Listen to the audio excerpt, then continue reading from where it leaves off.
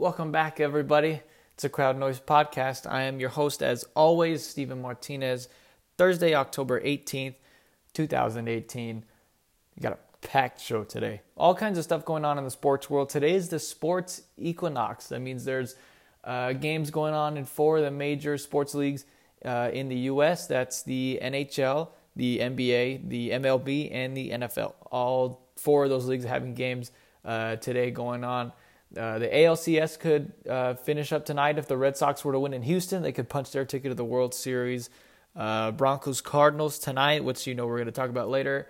What else did I say? LeBron's first official career start for the Lakers tonight against the Trailblazers. And I guess some people are playing hockey in the NHL also. So we got a lot of good stuff. The bulk of today's show is going to be NBA. Lots of NBA to discuss this week. Season started on Tuesday, I believe. First NBA game, and there was a lot of games last night. The majority of the league played last night, and I think only the Lakers. I think there were only two games on tonight as far as the NBA. The marquee one being, of course, it's the Lakers and the Trailblazers, but more so the Lakers.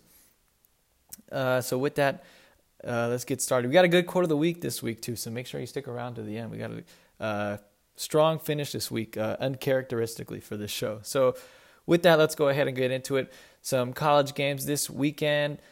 24, Michigan State going up against number 6, Michigan. That one's going to be in East Lansing. Number 16, NC State in Death Valley against Clemson. That should be a really good game. That's going to be, in my opinion, the best game of the week. And an unusual, we should be picking number 5, LSU against number 22, Mississippi State. But as I said last week, if I were to get the LSU game wrong again, I would never pick another LSU game on the show. So I'm sticking to my word. We should be picking an LSU game, but we're not. We're actually doing our very first ranked versus unranked game. That's number 9, Oklahoma against unranked TCU. So thanks a lot, LSU. Not only are you affecting my show, you are now disappointing my, I was going to say many. That would be a lie. My 4 listeners now have to suffer because LSU is the most inconsistent and untrustworthy team in the nation. So, so let's go ahead and get into our picks, which is not going to end very exciting because we have to pick a ranked. And we're going to do that one first, so we end on a strong note. So first off, we're going to do Oklahoma TCU because that's the worst game in our picks this week, and you can thank Coach Orgeron for that one. As I said, it's the first ranked and unranked game that we're picking on the crowd noise history. It's the first time ever that we're picking an unranked versus a ranked team. I usually like to do ranked versus ranked, but we're not doing LSU. Never again. We're never doing LSU ever again. So Oklahoma has been obviously on fire. I mean, they've been unstoppable. Kyler Murray, they've kind of, I don't know how to explain it. They haven't played as well these past few weeks, but Kyler Murray's stats have just been off the charts. He hasn't slowed down one bit. He's obviously in the Heisman conversation, that being Tua Tagovailoa, Dwayne Haskins, and then Kyler Murray. I think that's the top 3 in that order. If you ask me who I would pick, I would absolutely give it to Tua. I mean, I don't even think it's close, which is not to say that Kyler Murray and Dwayne Haskins haven't been playing well. It's just Tua Tagovailoa and his name is so hard to pronounce. It threw me so far off track. And Alabama, they've just been playing on a completely new level. Like, no one else is coming even close to them. So I'd give it to Tua at this point. But Oklahoma, they're playing TCU this week. That's going to be in Fort Worth. Just being a ranked versus unranked game, at first glance, it doesn't look like a very exciting game. But TCU is better than a lot of people think. They got beaten down by Texas, so I will give them that one. They really got beat by Texas bad. But they're playing in Fort Worth, I think it'll be closer than what most people think. Here's a nugget for you. Oklahoma has scored at more than 40 points in 4 of their first 6 games this season. I think that'll continue. TCU will keep it close just because it's at home. I'll take TCU 42-30. So we got that out of the way. I know you could tell I was struggling to find any kind of analysis for that game. You can thank Coach Orgeron for that one. So let's get into the real games this week. Michigan State, Michigan. That's going to be a good game. Michigan throttled Wisconsin last week. Another one of my picks that went wrong. Granted, that was an upset, but I had a little bit more faith in Wisconsin than I did LSU. Michigan really handled those guys in the Big House last week. They'll be going to East Lansing this week, where they'll be playing Michigan State. Obviously, Michigan. Excuse me. It's going to be kind of confusing. Two teams with almost the exact same name. Michigan has been really strong on defense. They held Wisconsin to 13 points last week. I mean, they just dominated that game. It was a boring game to watch, which is a sign that you played really well if a game is just out of hand. I expect Michigan to continue that this week. They should win in East Lansing against the little brother, which is good for Jim Harbaugh, because the biggest knock against Jim Harbaugh is that he doesn't win against his arch rivals, being Michigan State and being who he's going to have to face later this year, Ohio State. That's going to be the ultimate test for Michigan this year, is not beating Michigan State. Is going to be beating Ohio State, who is currently number 2 in the country. I don't see them beating them, but we'll get to that when we get to that game down the road later in the season. And the last game this week that we are picking, my personal opinion, I think it's going to be the best game of the week. NC State, number 16, going into Death Valley, number 3, Clemson. Clemson hasn't been as dominant this season as they have been in years prior. They're number 3 in the country, and I think that's the perfect spot for them because they've really been overshadowed this year by Alabama and Ohio State. Those are really the 2 most dominant programs in the country this year. I would even argue Notre Dame. They've been really, really dominant this year. They struggled last week, which kind of dampened their resume, I guess you could say. They won, but not convincingly. I would say Clemson has really been overshadowed by Ohio State and Alabama, them being number 3. NC State has really been a pest in the ACC. NC State has been a pest in the ACC over the past 5 to 10 years. They've really been tough on Florida State, Miami, Clemson, the big dogs in the ACC. I like NC State this week going into Death Valley as a road dog. I think they're going to pull off the upset. Clemson's obviously more dangerous with Trevor Lawrence at quarterback, but he's been kind of a little bit inconsistent. He's been hurt on and off this season. I think NC State's going to be a little bit too strong for Clemson. Ironically, because when you think of Clemson, you think of NFL defensive linemen. They're up there with Alabama and Ohio State as far as strength on the defensive line, but I'm going to take NC State this week in an upset, causing another shakeup in college football, which begs the question, where will Clemson land and what will this do to the rest of college football? Notre Dame, you would assume, would slide into that number 3 spot. What would this do to the ACC? Would we see an ACC representative in the college football playoff? I don't think if NC State were to run the table, I don't think they have the resume or the prestige that other schools would have going as far as going into the playoff. It would cause it'd be a big earthquake in college football if Clemson lost this week. And that's what college football does. That's what college sports does. They cause madness, lots of shakeups, upsets left and right. So I'm going to take NC State here. I could be dead wrong on this, but I'm feeling pretty good about this upset pick here. I said the same thing about Wisconsin last week, so take that with a grain of salt. If you use any of my picks for gambling, I'm not responsible for any of your losses. So, just keep that in mind when you're gambling your house. Going to the NFL now. Tonight, Thursday night game, as I said earlier, Broncos and Cardinals. This has to be the worst Thursday night game of the season so far. You know how I feel about Thursday night games. I can't stand them. They're usually always boring. Teams are unprepared because they're on a short week. I have better things to do. Football's just not meant to be on a Thursday. Saturday's college and Sunday's the NFL. It's the way it should always be. And then one game on Monday, I'll give you that much. But I'm just so sick of seeing Thursday night football games. But with that, we're going to pick a Thursday night game. The Broncos have been really disappointing this season. I didn't think they would win the West. I forget who I picked in the beginning of the season. I think it was the Chargers, who are still very much in it. Their only 2 losses are to the 2 best teams in the league, the Chiefs and the Rams. So the Chargers haven't really disappointed. They just got off to, you can't even really say a slow start. They just ran into some buzzsaws there. But I thought the Broncos would really challenge the Chiefs and the Chargers. I thought they would be in that race. They have not been. They've been really disappointing. And they're playing the Cardinals, who have just been awful. I mean, the Cardinals, we kind of expected they were going to be a rebuilding team, drafting, Josh Rosen, first-round quarterback pick. that's usually a sign that you're going to start rebuilding when you take a quarterback in the first round. And that's what they've been doing. They've been rebuilding, and they're not fun to watch at all. They have no stars in that team. Their biggest star, David Johnson, we'll get to him in a second, and then Patrick Peterson on defense, who was a little bit more dynamic when he had Tyrann Mathieu on the other side.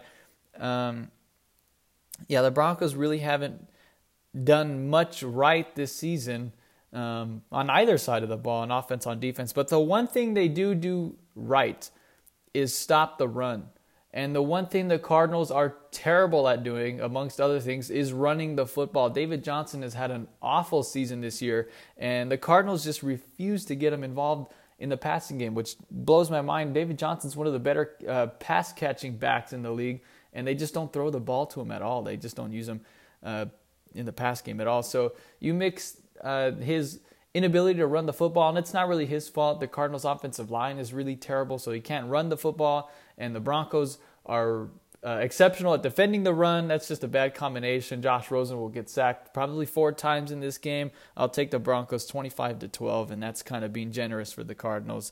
Sunday, Panthers and Eagles. Panthers and Eagles. That one's going to be in Philly. A pretty interesting game here. The Panthers have really found a new lease on life with Norv Turner as their offensive coordinator. And the Eagles have been really disappointing this season. A lot of people expected them to be in the conversation to repeat. They added a lot to their defensive line. Obviously, Michael Bennett and Haloti Ngata, I believe, if I'm correct. They got better. The Eagles added to their roster, and they haven't shown it thus far. They've really looks like they've had a Super Bowl hangover. They're coming off of a huge win against the Giants, another failed upset attempt of mine. That one was one of my more shameful picks, I got to be honest on that one. But the Eagles are only at 500 with that blowout win against the Giants. They haven't been able to run the ball, and that's going to be even more, I don't want to say troublesome. It's going to be even harder for them to run the ball now, losing Jay Ajayi to a torn ACL, and they're going up against the Panthers defense, who's also really good against the run, as are the Denver Broncos. I don't see the Eagles winning this one. I'll take the Panthers on the road, which is not good for the Eagles, especially you lose another game at home. Losing 2 weeks, I think it was 2 or 3 weeks ago against the Vikings at home. Not good. The Eagles usually are you can usually count on them to protect home field. Not the case this year. Last game this week, I think this game's going to be really interesting to watch, is the Saints and the Ravens. That one's going to be in Baltimore. The Ravens are going to play the now NFL's all-time leading passer, Drew Brees, coming off of a record day for the Ravens defense, sacking Marcus Mariota over 1,000 times in a single quarter. That poor guy. I almost feel bad for Marcus Mariota, man. I think he's a lot better than what he is, but the Titans they're just a mess. They're not a mess. They're one of those just nothing franchises they're not really rebuilding. They're not in win now mode. They're just kind of, in the middle of things, in limbo. And Marcus Mariota, he's stuck there. So, the Ravens really put him into the ground last week. They'll be playing Drew Brees. I don't think they're going to repeat last week's defensive performance. The Saints are way better on offense. And Drew Brees is obviously a much better passer than Marcus Mariota, so he should have more completions than sacks this week. Joe Flacco he hasn't been a stud. He hasn't been an MVP candidate, but he stayed out of his own way. He's done enough to make sure that the headlines are not about him. And if you're Joe Flacco, that's the best thing that you could ask for, is for your name not to be in the headlines, because you're not making headlines because of your stats. You're making headlines because you're not playing up to par and you're wasting a really good defense. Baltimore's had a great defense for I don't even know how many years now. It's probably as long as I've been alive. The Ravens have been good on defense. So Joe Flacco's he's been a game manager. He's been a little bit more than a game manager also. He's been good. He's been really well this year. So that's about all you can ask for from Joe Flacco. As long as he does that, the Ravens are going to continue to win. And I picked them to win the AFC North this year. That was even before I knew Le'Veon Bell was going to – I don't even know what he's doing. But this is before I knew the whole Le'Veon Bell situation was going to happen.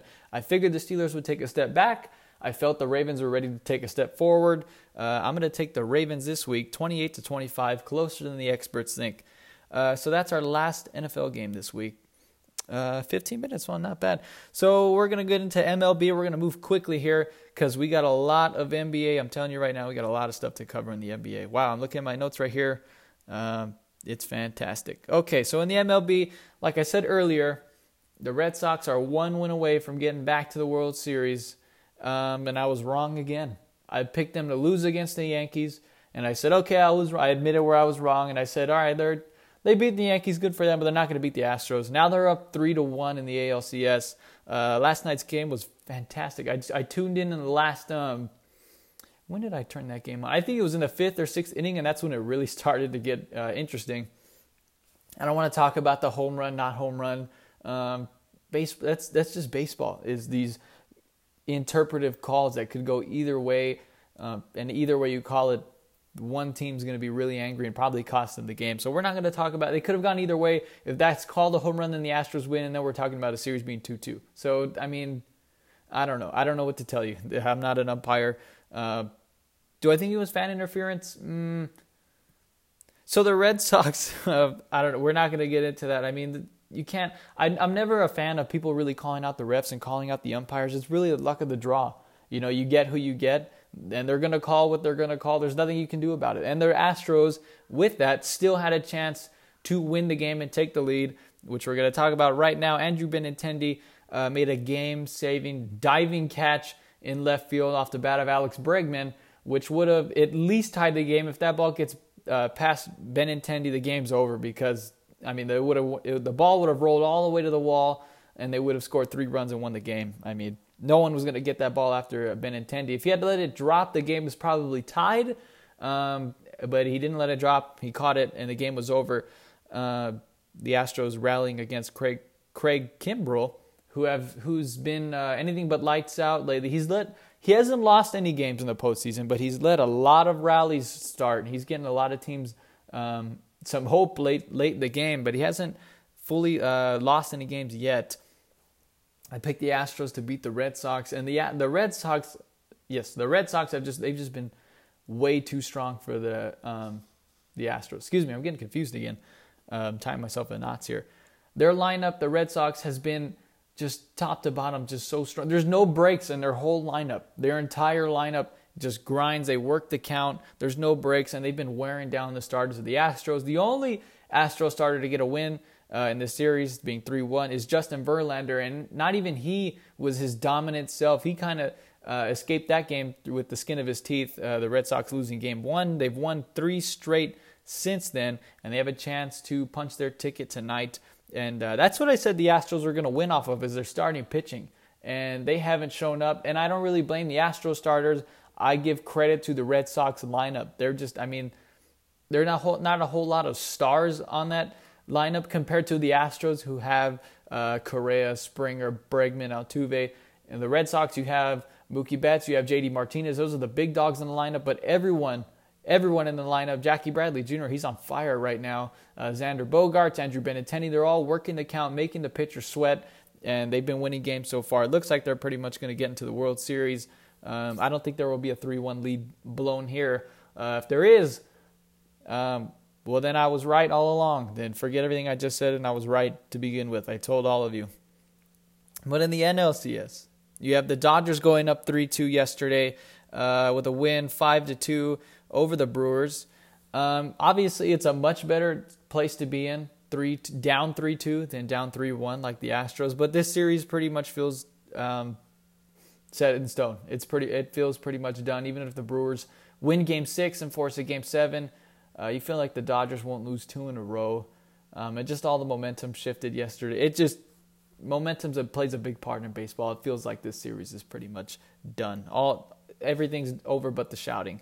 Is what I'm trying to say. So that's leading up to a Red Sox-Dodgers World Series, LA and Boston, but not in basketball. It's a different. I don't know if the Red Sox and the Dodgers have ever faced in the World Series before. I know the Dodgers and the Yankees have faced a whole bunch of times in the World Series. So there's that. They will be facing each other.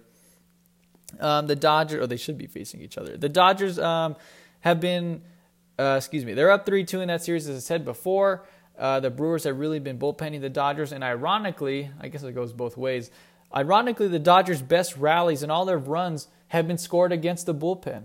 They've only scored 2 runs against the Brewers' starters, both of those being on Gio Gonzalez, who's now off the roster with a high ankle sprain. But it makes sense. The more you use your bullpen, obviously, the more opportunities you're giving the other team to score. But the Brewers' bullpen has been lights out all year. They haven't been terrible. I mean, the Dodgers they're a great team. They're the most talented roster in the NL. The Brewers are maybe the best team in the NL, but the Dodgers are more talented. The one guy the Dodgers haven't been able to even touch is Josh Hader. Obviously, I mean, he's been lights out. He'll be available. He should be available for Game 6 in Milwaukee. So there's that. I think the Dodgers should wrap it up. Hyun-Jin Ryu will be the starter for Game 6, and if the Brewers were to force a Game 7, it would be Walker Buehler in Milwaukee. I have and the Brewers starter for Game 6 should be Wade Miley, and should they force a Game 7, it would be Ulyss Chacin. Like I said, the Dodgers have pretty much wrapped this one up. As long as they take care of business and they hold the Brewers to 3 runs or less, they should be able to punch their ticket tomorrow night in Milwaukee. So that leads us to a Dodgers-Red Sox World Series. Like I said, I've picked against the Red Sox every single round of the playoffs this year. I did it last year with the Eagles. I picked them to lose every single game in the playoffs, and they were eventual Super Bowl champions. So that's where I'm going to have to draw the line. I've learned from my mistakes. The one area the Dodgers have an advantage over the Red Sox, if there is any area they have an advantage over the Red Sox, is pitching.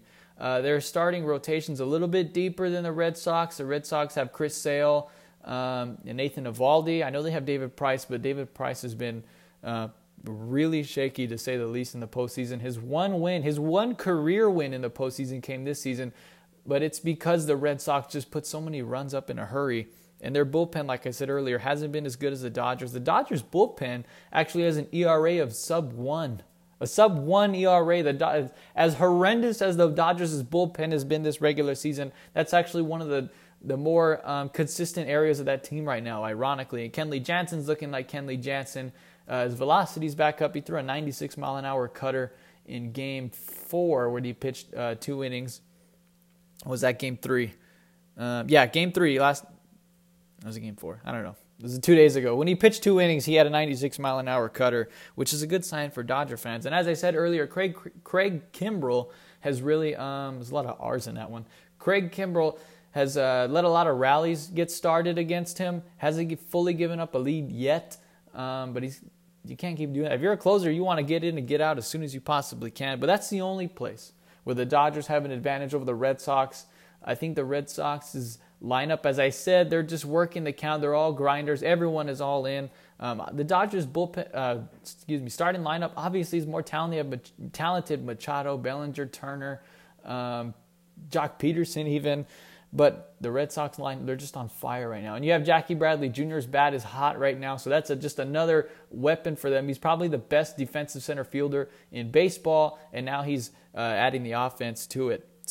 And Chris Sale, not fully healthy right now. You would assume by the time the World Series starts, he would be ready to go. So they would have your top 2 starters if you're the Red Sox are Nathan Eovaldi and Chris Sale. Where if you're the Dodgers, you have Clayton Kershaw and take your pick, Walker Buehler or Hyun-Jin Ryu, or even Rich Hill, who's been he's had a really good recent history of postseason starts for the Dodgers. He's been yanked early a whole bunch of times by Dave Roberts, but he's been good in those starts. But I think the Red Sox lineup is just way too deep. They're putting up runs in a hurry. And the Dodgers' bats are inconsistent. We've seen it in this series. In this Brewers series, they were shut out. Was it 2 games ago? At home. Their first game at home, they were shut out. They've had trouble all year long putting up runs consistently. There are games when they score 21 runs in 3 innings. Like, they're on fire, but the Dodgers, like I said, are inconsistent. That only comes once in a blue moon. You can't really count on that in a 7-game series. You can't count on a chance that you're going to score a whole lot of runs. You have to guarantee you're going to score at least 5 or 6, which is what Boston does day in and day out. I'll take the Red Sox in 6. So there's my World Series prediction. I'm finally all in on the Red Sox. Can't call me a Red Sox hater anymore. I never was a Red Sox hater. I just felt the Yankees were more talented. I felt the Astros were more talented, and The Red Sox have just outworked their opponents. And I feel the Dodgers are probably more talented also. If you look at their lineup and their starting rotation and even their bullpen, they're probably more talented than the Red Sox. That hasn't been able to stop them yet. So I'm going to take the Red Sox in 6. We're closing in on half an hour now, which is good. That's about as much time as I need for the NBA. We got a whole lot of stuff for the NBA. Season started on Tuesday night, I believe, and officially starts tonight with LeBron James taking on the Trailblazers in Portland. I'm not sure what time that game starts. It'll be late because it's a West Coast game, so it'll be in Pacific time.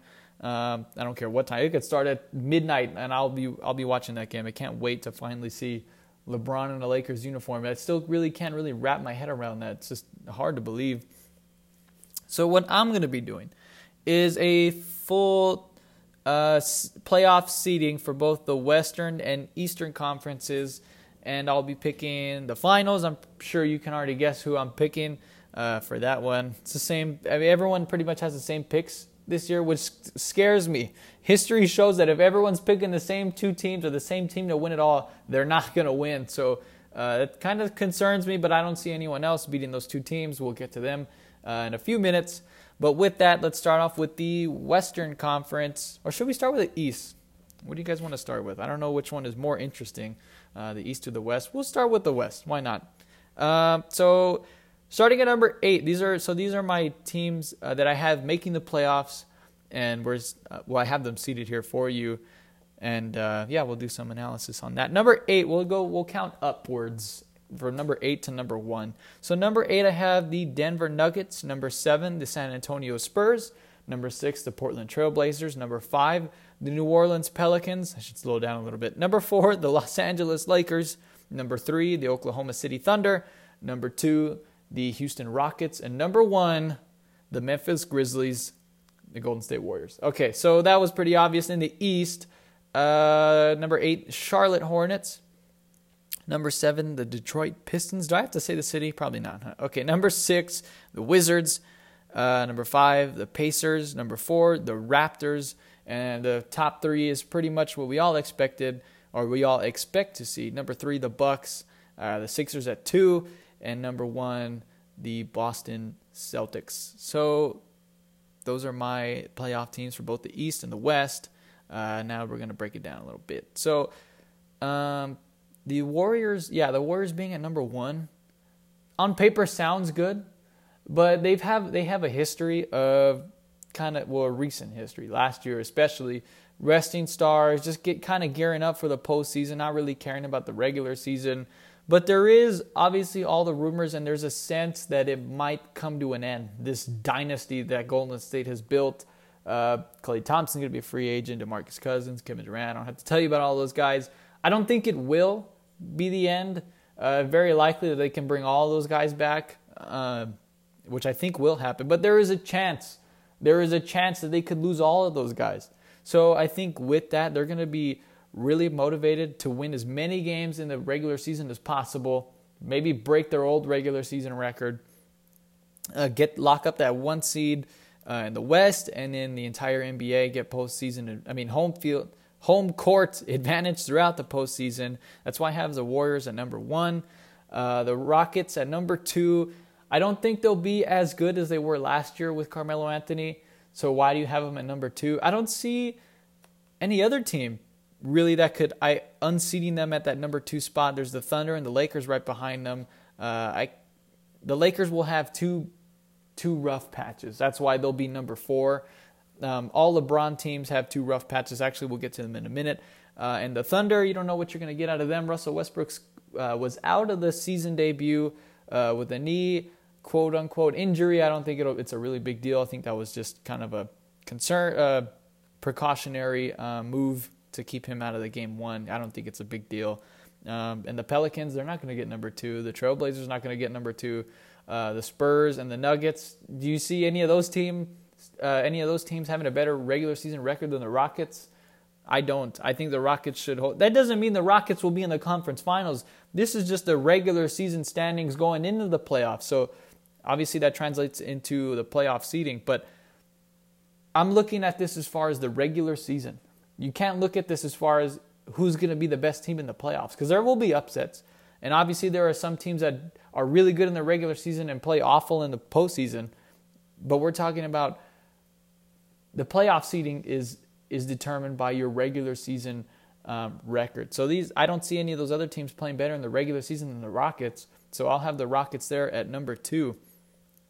And the reason why I have them number 2 instead of any other Western Conference team, like I said earlier, the Thunder or the Lakers. Now, the Thunder are going to be better.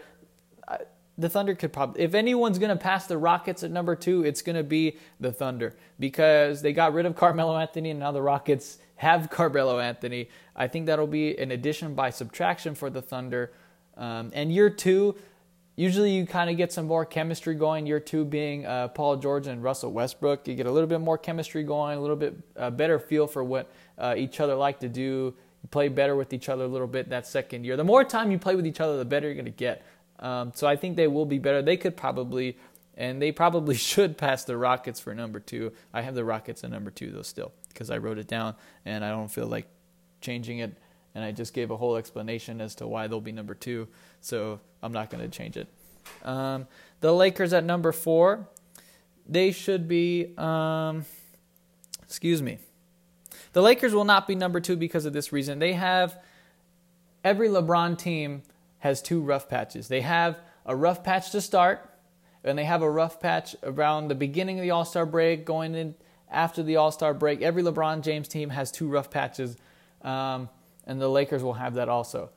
Starting the season, I think they'll get off to a slow start, and I think going into the All-Star break, they'll kind of slow down, and they'll hit a rough patch. LeBron James teams also get really hot to finish the season. That's why a lot of people every year going into the playoffs, LeBron's going back to the finals because they win like 12 out of 15 or whatever it is to close the season. And this young Lakers core has a history of winning a lot of games late also. They cost themselves the number 1 or the chance at the number 1 pick. Is it last year? Yeah, last year when they inevitably took Lonzo Ball, or eventually took Lonzo Ball number 2 overall. They started winning a lot of games late. So I think that's why they'll push themselves even to number 4. Number 4 is a pretty good seed in the West. That's a really good. You'll have home court advantage for at least the first round. Here I have them going up against the Pelicans in the first round. So they'll have home court for that. So that's a big deal. I think they'll start off slow. They'll probably be going into February, March. They'll probably be 5, 6, maybe 7 range. And then they'll really catch fire and jump up to number 4 and get home court. I keep saying home field. Get a home court advantage for that first round. But I don't see them sustaining that level of winning during the regular season throughout the whole year. Like I said, especially these first month and a half, 2 months, and then beginning of next year, calendar year, January, February, they'll probably run into a rough stretch. So there's that.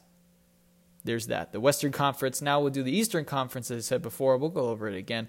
Going from 8 to 1, Hornets, Pistons, Wizards, Pacers, Raptors, Bucks, Sixers, Celtics. That was too fast.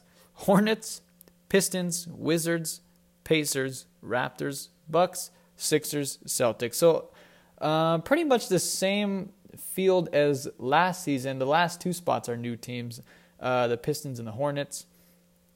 I have the Bucks jumping all the way up to number 3, the Wizards dropping to number 6. Or is that an improvement for them? Were they the 8th seed last year? I can't remember. I think they were. The Raptors dropping to number 4. We'll talk about that in a quick second. Pacers getting back there at number 5. Again, this is not where how good I think each team will do in the playoffs. This is where I think they will finish the regular season going into the playoffs. The Pacers aren't going to win 60 games. They're not going to win. Well, they might win 50 games. They could get. Well, no, because I mean, they win 50 games, that puts them in the top 3. So, I mean, they're not going to win that many regular season games. Even in the East, I don't see them winning that many games. They'll probably have to go on the road against Toronto, who will be a lukewarm team this year. I don't think they'll be really good. I don't think they'll be really bad. They'll drop as far as in comparison to last year. I don't think they'll be the number 1 seed. But they're not going to miss the playoffs. I can promise you that. There's no surprises in the top 3. Celtics, Sixers, Bucks. That's pretty much what everyone has in that order. Celtics being number 1. Sixers were really disappointing in that first game, but it was the first game of the whole season. Markelle Fultz was his first career start, I think, or it may not have been his first career start. I think it was. I don't know. Who cares? It's going to take some time for them to kind of gel a little bit. Like I said with Russ and PG, it took a whole year. That second year is going to be really where they hit their stride.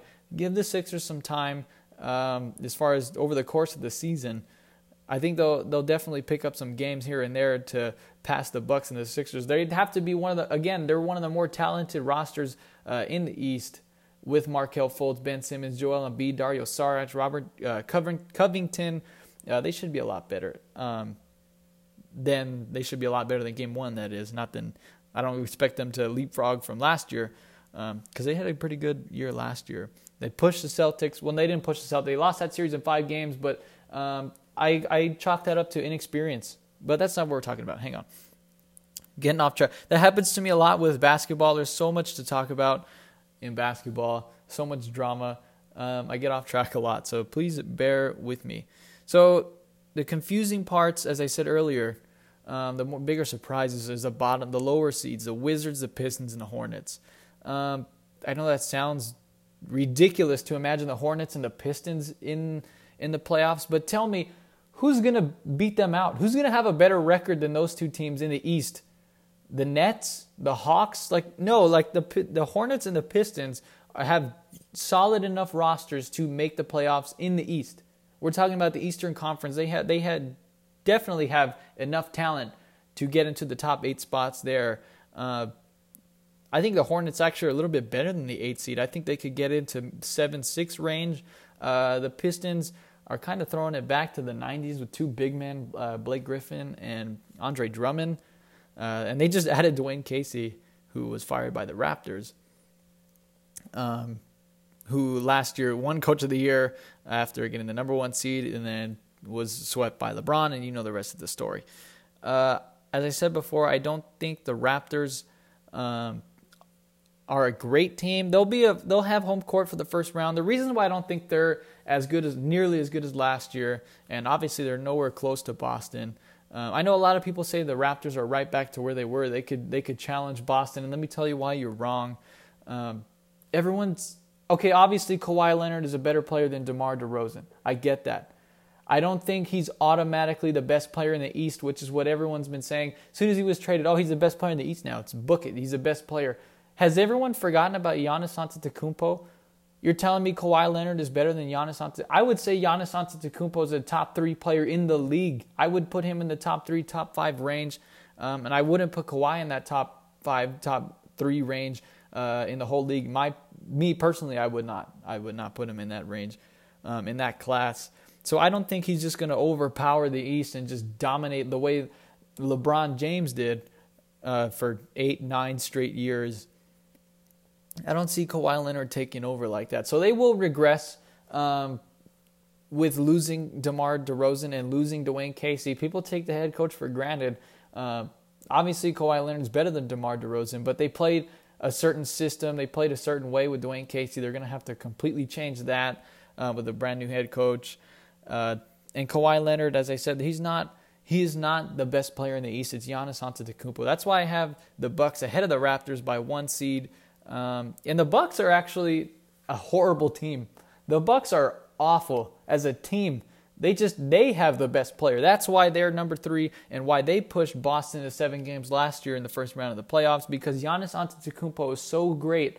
He was able to push the Boston Celtics single-handedly to 7 games. I think he's that good. And he can certainly carry them to a number 3 seed, which would be good enough for home court advantage for the first 2 rounds. If the playoff bracket were to go chalk, they would have to go on the road, obviously, in the semifinals or the conference finals. But I think Giannis Antetokounmpo is that good to lock up a 3 seed for them and beat out Kawhi and the Raptors. So there's that.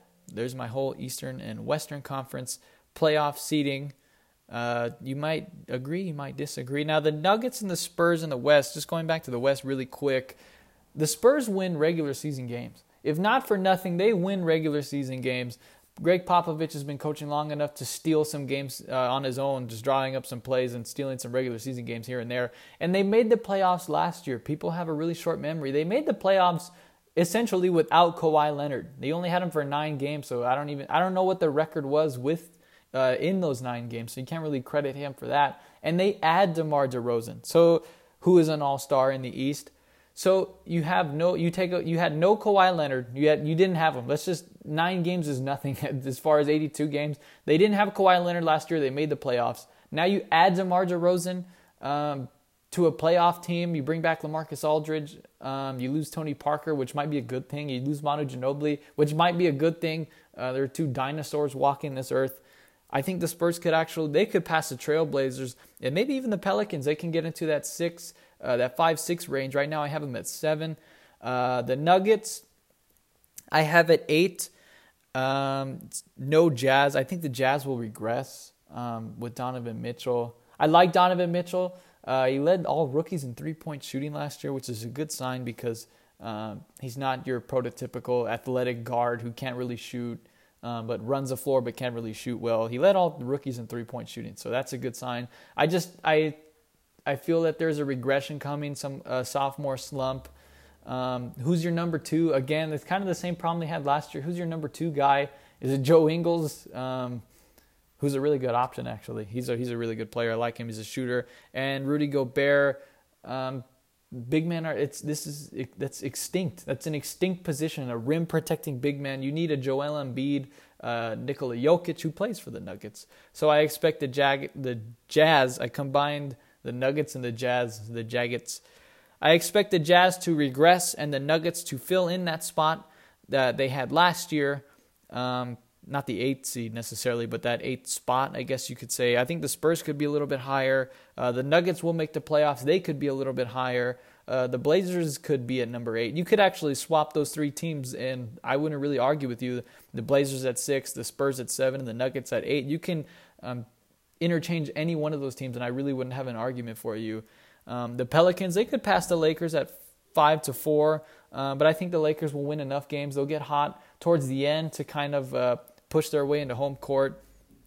And in the East, the bottom teams, the Wizards, the Pistons, the Hornets, they all seem kind of odd there in the playoff seeding, or even just in the playoffs. But again, there's no other teams in the East that are going to challenge those guys. Who else in the East is going to challenge the Hornets, Kemba Walker, the Pistons, Andre Drummond, and the Wizards, John Wall? No other team in the East amongst the bottom tier teams have a star. The Knicks, Kristaps Porzingis is out. The Nets, Jared Allen, he's going to be really good. You mark my words, Jared Allen's going to be a really good player, but not yet. They have Spencer Dinwiddie. And the Hawks, Trae Young, you're telling me Trae Young's going to light up the league? He's not. He's not going to last 3 years in the NBA. Mark my words on that one. So I think these are pretty accurate. They're pretty safe. If you ask me, they're all pretty safe seeding. But the NBA is not a league about parity. And the NFL has a lot of parity. There's like 10 teams that could all win the Super Bowl. The MLB, the same thing. Going in the postseason, there was about 4 or 5 teams that could win the World Series. Now, of course, we're down to 4. And it's looking like the Red Sox are going to win it. That's not the point. The point is the NBA does not have parity. There's not 8 to 10 teams that could win it all. There's like 2 to 3. And so the rest of the league is really not all that competitive. So I think even though my seeding here is not really aggressive, there's not really too many surprises here other than the Pistons and the Hornets. This is pretty much how the league goes in the NBA. The bottom feeder teams are tanking. They're trying to rebuild, and there's like 3 or 4 teams who think they could win it, but they have absolutely no chance. And then there's 2 or 3 teams who actually do have a chance. We're going to get to those 2 teams right now. In the East, I have both of my not in the East. In the NBA, I have both of my 1 seeds making the finals, that being the Warriors and the Celtics. That's going to be a better series than what people think it's going to be. Now, on paper, it's easy to say, the Warriors in 5, Warriors in 4, Warriors in 3, because they're really, obviously, they have the better roster. I thought the Celtics last year matched up better with the Warriors because they played a lot of defense last year, missing Kyrie Irving and missing Gordon Hayward. They had to play defense on the entire floor. I mean, and that's what they did. They had games 89 to 75. Like, they played really low-scoring games. It's not going to be the case this year. They have so many. Well, obviously you add Kyrie Irving and you add Gordon Hayward, two offensive first guys. You have the emergence of Jason Tatum and Jaylen Brown, so there's two more mouths to feed offensively. Scary Terry, who turned into Frightening Terry when they ran into the Cavaliers. But I think the Celtics were a better... If the Celtics had made the finals last year, I would have felt more comfortable picking them last year than this year. Ironically, even though they add two superstars, because they're not going to be the same defensively. They're just not going to be the same team on defense, but they do still match up really well with the Warriors. You have Marcus Smart. They still do have those defensive guys. Marcus Smart, Jaylen Brown plays really good defense. Jason Tatum is a really good defender. I don't think enough people give him credit for that. And obviously Al Horford. But the one advantage, amongst others, that the Warriors have over not only the Celtics but everyone in the entire league is Kevin Durant, the ultimate luxury. Kevin Durant. No, I mean he's unguardable. I don't care who you put, Marcus Smart, Al Horford, Jason Tatum. They might slow him down. They might get a few stops here and there, but you're not going to shut Kevin Durant down. He's the best scorer in the league right now. I think in a few years it'll be Anthony Davis, but as of right now and over the next 3 seasons, Kevin Durant is the best scorer in the league. I think he's going to have to take over. This is one ring he's going to have to quote unquote earn. He's really going to have to average 35. It's going to be he's going to need to average a legendary finals stat line if he wants to win this one, which he does. I hate when people say that if they want to win. Of course they want to win. That slipped out of my mouth there. That was a mistake by me. And Kevin Durant's going to really need to go off in this particular matchup because, like I said, the Celtics play defense. Really hard defense. They get under your skin. The Warriors have two of those guys now too. Draymond Green, obviously, and DeMarcus Cousins. That's another factor that you got to worry about if you're the Celtics. By this point in the season, in June, mid-June, DeMarcus Cousins should be fully healthy and ready to go. And he'll have the full attention of Al Horford. So now you take Al Horford off of Kevin Durant. I know you're saying, why would Al Horford be on Kevin Durant? Well, you need to have someone who's got any kind of length guarding Kevin Durant. Maybe he wouldn't shadow Kevin Durant. You're talking about a 6'10 guy with a handle. Going against a 6'8 guy, 6'9 center. Maybe not the best matchup in the world, but Brad Stevens is really good at switching, really good at drawing up the defensive strategies, defensive schemes is what I'm trying to say.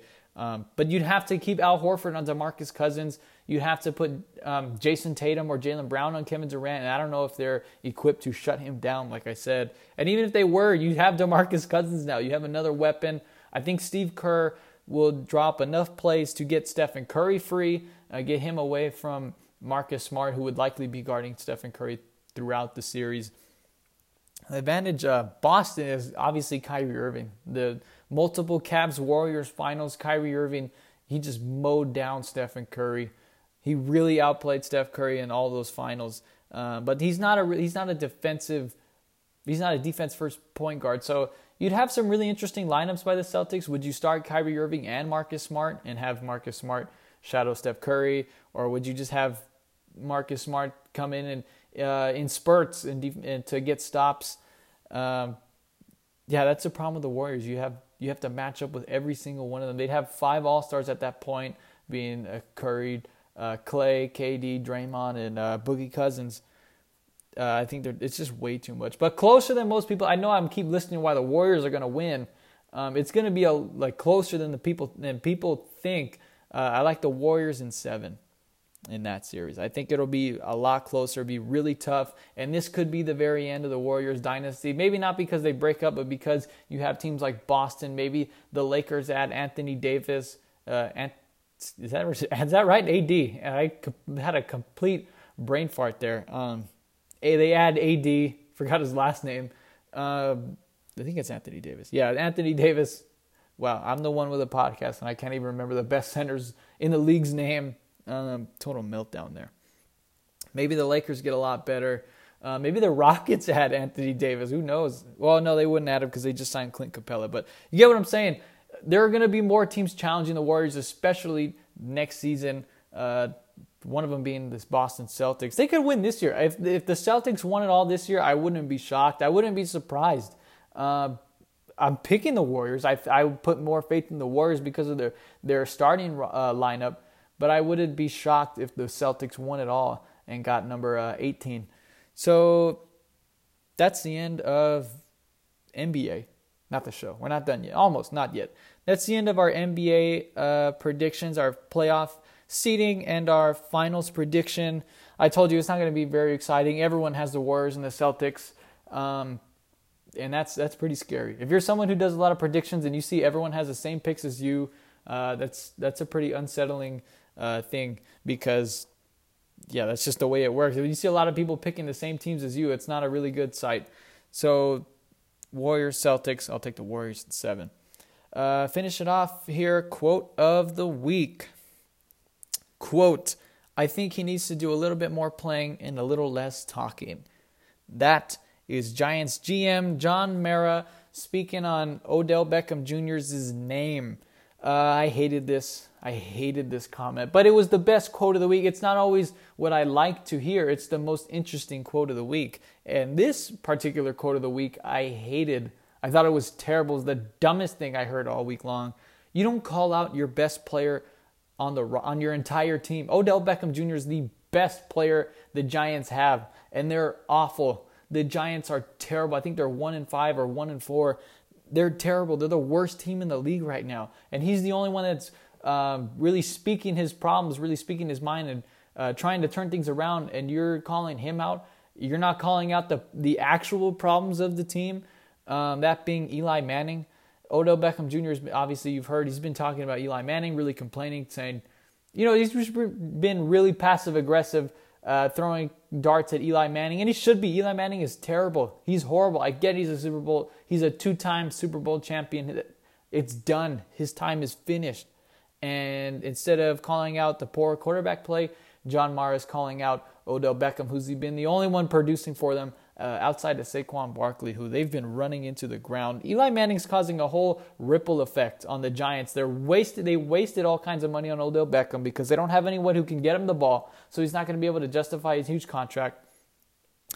And they're running Saquon Barkley into the ground, who plays a position that doesn't have a long shelf life as it is. I get he's a rookie. I'm not talking about him. He's running out of gas already, but if you want to prolong his career and you want to justify a number 2 overall pick, especially when you passed up on several quarterbacks who look like they're really good. Sam Darnold has been impressive. Josh Rosen has turned the Cardinals around. Josh Allen, even when he's played for the Bills, has been pretty impressive. He hasn't been half bad.